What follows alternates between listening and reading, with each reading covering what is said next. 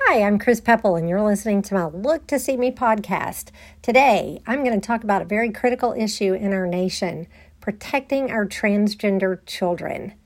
It's always been important, but now especially because state after state, the legislators are proposing and passing legislation that will basically try to erase transgender children, that transgender children will no longer be able to legally get the medication that they need, get the care that they need, get the healing that they need for their journey in life. And so much of this is based on fear, which is stemming from misinformation that is just running quickly through our nation about what's happening to children and what are parents doing to children, and, the harm that we may be causing transgender children if we allow doctors to work with transgender children. And this is so much misunderstanding that people just pass along. I see it passed along on social media. I hear people talking about it. I hear it on the floor of the state houses and the state senates that are passing these, that representatives and senators are getting up and passing along this misinformation as well. And it makes people feel like that they have to stand up and protect children from their horrible parents who are allowing them to be transgender. And there can be nothing farther from the truth. Number one, doctors are, there are list after list of medical associations, including pediatricians and psychologists and psychiatrists that are trying to educate the public on how necessary it is to provide care for transgender children. And also, transgender children are born transgender. This is not a choice that some parent is making that says, hey, won't it be fun to change the gender of my child? Or this is not some child deciding it would be more fun to do something different, to wear different clothes for a while, or to wear makeup, or stop wearing makeup, or to wear heels. This is about the very being of the child. There's, interesting research about why a child is born transgender. Some have even, you can look at the top research institutes, Harvard, Yale, Johns Hopkins, Mayo Clinic. I mean, there's a lot of research. Some of the research is indicating that it's possibly the testosterone levels of the mother during certain periods of the pregnancy. That's one theory. There's others. We may find that there are other factors besides that, but that is one that is a possibility. There's also a link between having a child on the autism spectrum and having a child who is transgender in the same family. So there's a lot of research being done that asks the question, why? Just so we know, just so we understand how to help transgender children. But this is not just a random choice that people are making. It is the very identity of the person that knows who they are.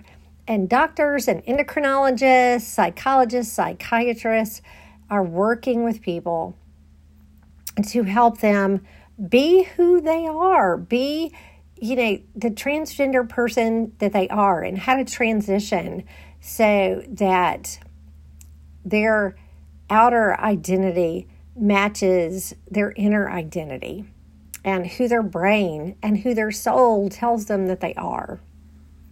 So I'm not going to try to explain all of that today. There's resources. I can post some. I have posted some before. You can find them in many places. I'm going to point to some resources. But the issue is, these children need our support. Life is hard enough in this time when you feel different from everyone else.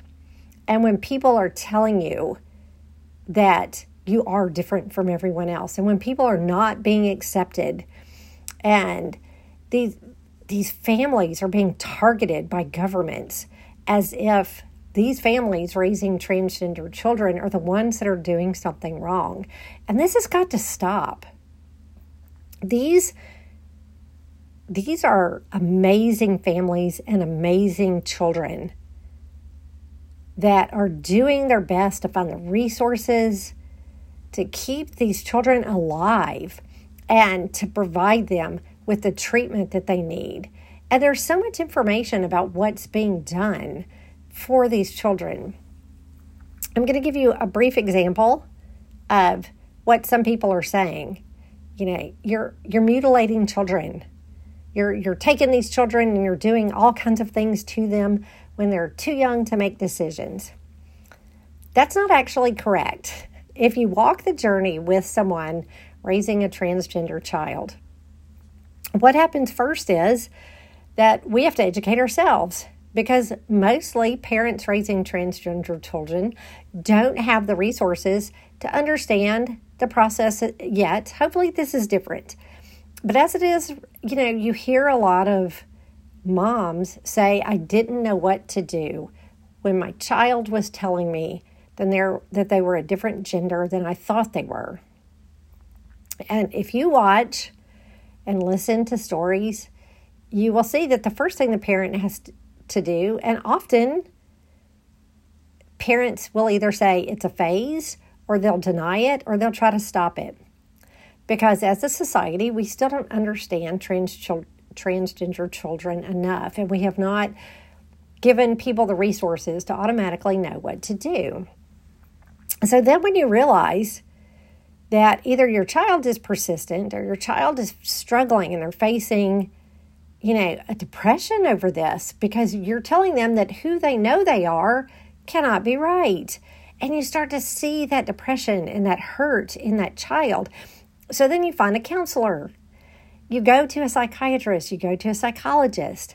That psychologist helps them, you know, get the diagnosis of gender dysphoria and being transgender after talking to the child, after working with the child, after spending time with the family. This is not a quick process. This is not just, oh, look, okay, this kid says this, so let's just go do something. This is a process to do what is the best option for the child and the family.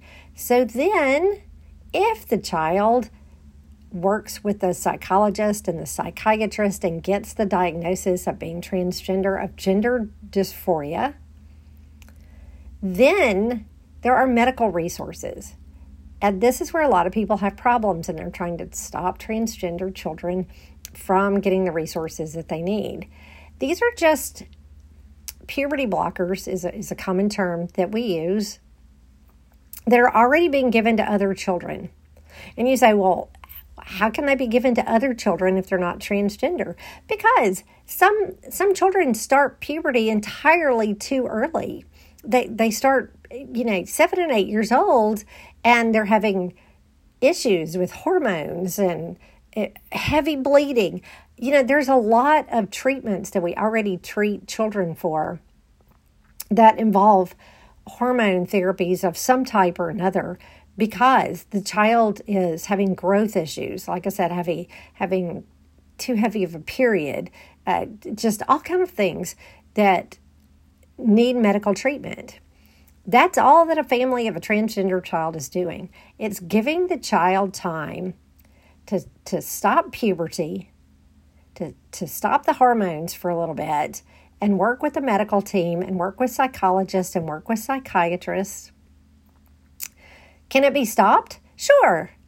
If at any point this is not beneficial for the child, if at any point that the child changes their mind, but research shows us that children don't, because this is not a choice. This is who they are. But let's say, for the sake of an argument, that a child gets a little bit older and wants to stop. They can. They can stop the process. They don't. 98 point something percent of children and youth who say that they are transgender stay transgender their entire life. They don't stop the process. They don't regret the process. So this is the kind of information that we need to get out there. And I'm not sure I'm saying this very well on a podcast. You really need to find the resources, and I'll try to tell you how to find some resources. But you need to find some resources and really study this and read this, because it's understanding that we need. It's education that we need. It's discussions with people going through this that we need, instead of legislators who have never even met a transgender person deciding that something that parents are doing are harmful. How can you decide that? And when the doctors are telling you it's not, the endocrinologists are telling you that it's what's best for the child, the pediatricians are telling you that it's what's best for the child, the psychologist and the psychiatrist are testifying that this is what's best for the child. Yet we have a legislator in our state. I'm in Tennessee. These laws are horrible that we're passing in Tennessee to stop care for any child under 18, even if they're already being treated. Can you imagine being treated for something and then a legislator stops that treatment, who has never met you, who has never met anybody transgender, who is refusing to listen to the doctors? What are we doing? Why are we giving these senators and representatives this kind of power to make medical decisions? These are medical decisions that we're talking about that they're stopping parents from making. They are legislating their own misunderstanding and their own misguided morality to make decisions that should not be legal. They're definitely not moral, and they're not medically correct. So what can we do besides,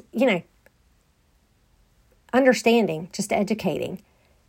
Tell your stories if you're in a safe place to do so. If you can come out and do so, we need people to tell their stories. Not everyone can. It is not a negative if you cannot. If you are not in a safe place, if your life would be in danger if you told your story, don't tell it yet. Or tell it anonymously. Find a way to put it out there with somebody else's name. I'm going to give you an example. I just had an amazing weekend in Nashville.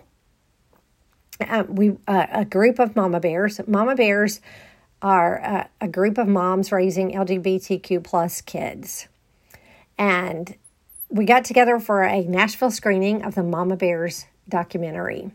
I'm going to read you what it says on the website, mamabearsdoc.com.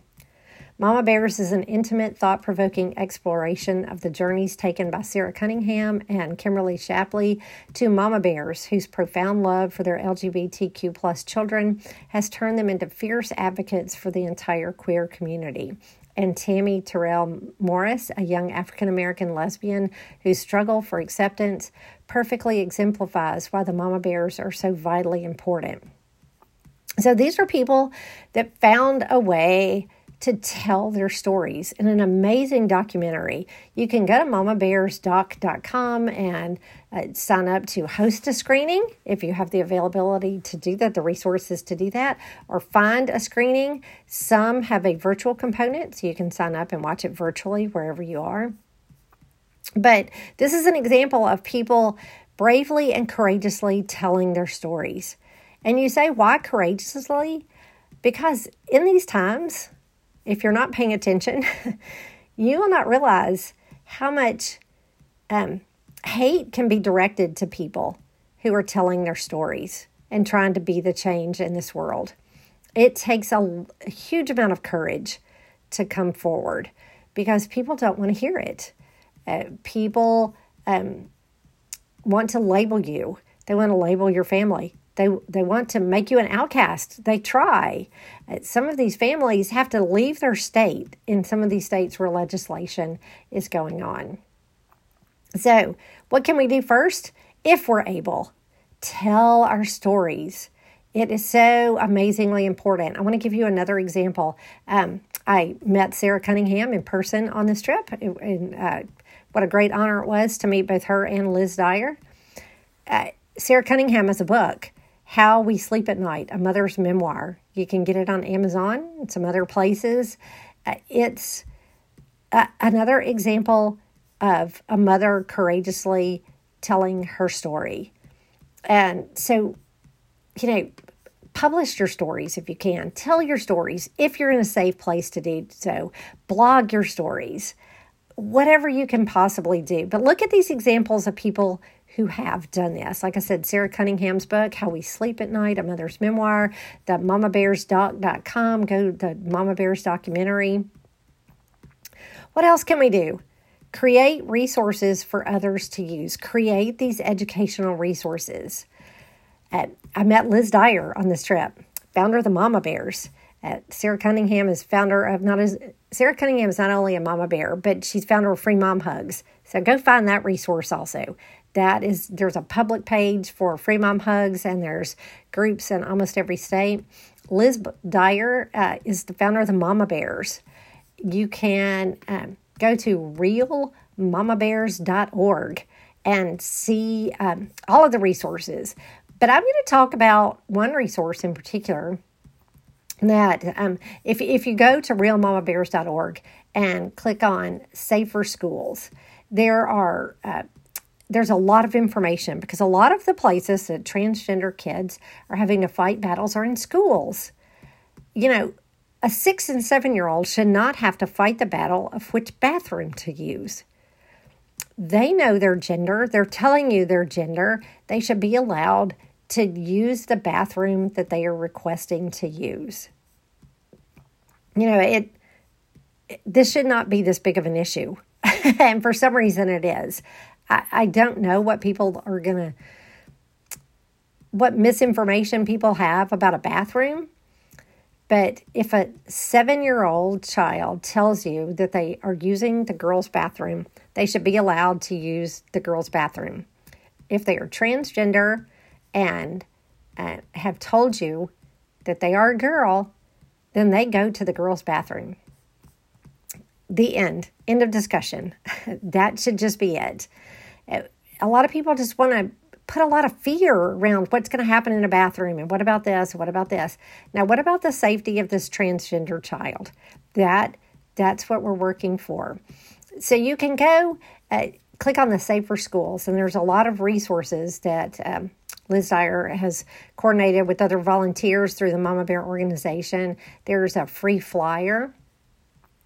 But you can also go to Amazon, and you can search for the author, Liz Dyer, D-Y-E-R, but there's a Parent's Guide to Advocating for their LGBTQ plus students. This is not specific to transgender, but transgender is included in this discussion.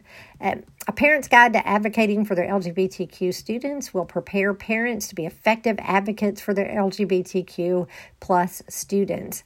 This book is a companion to the Mama Bear Safer Schools program, which is sponsored by Real Mama Bears.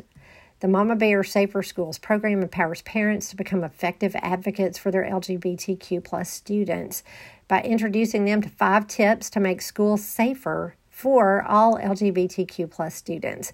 And this does include transgender students, of course. So I'm adding that into my discussion today about protecting transgender students.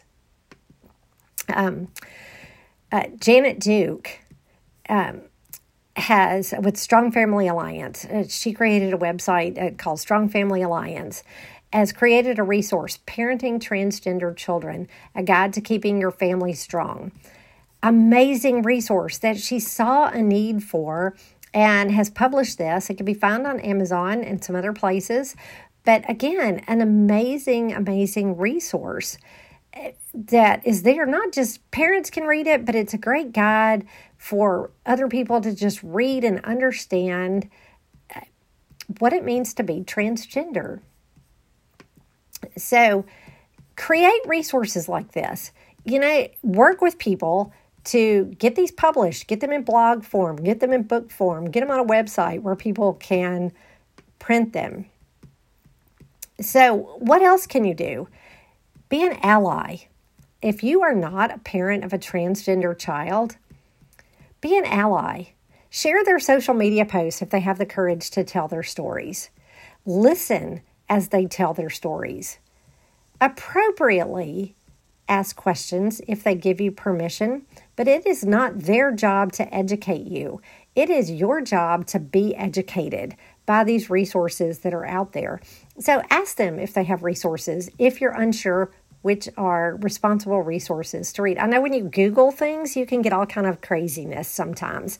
So ask, hey, is this a good resource? I'd like to know more. What's a good resource? Share resources on your own social media pages. Put these resources out there. If you hear a good speaker in your community, if your nonprofit group has a resource out there, share it, put it out there. Don't make parents be the target of all of this misinformation and then the hate directed at them. Be their ally. Stand with us. Feel the pressure we're under. Write your senators. Educate your senators. Right now, senators seem to think and representatives seem to imply that there are just a few crazy parents who don't want these laws. That's not true. A lot of you don't want these laws, but a lot of you are not standing with the transgender community, are not educating others on what it means to be transgender.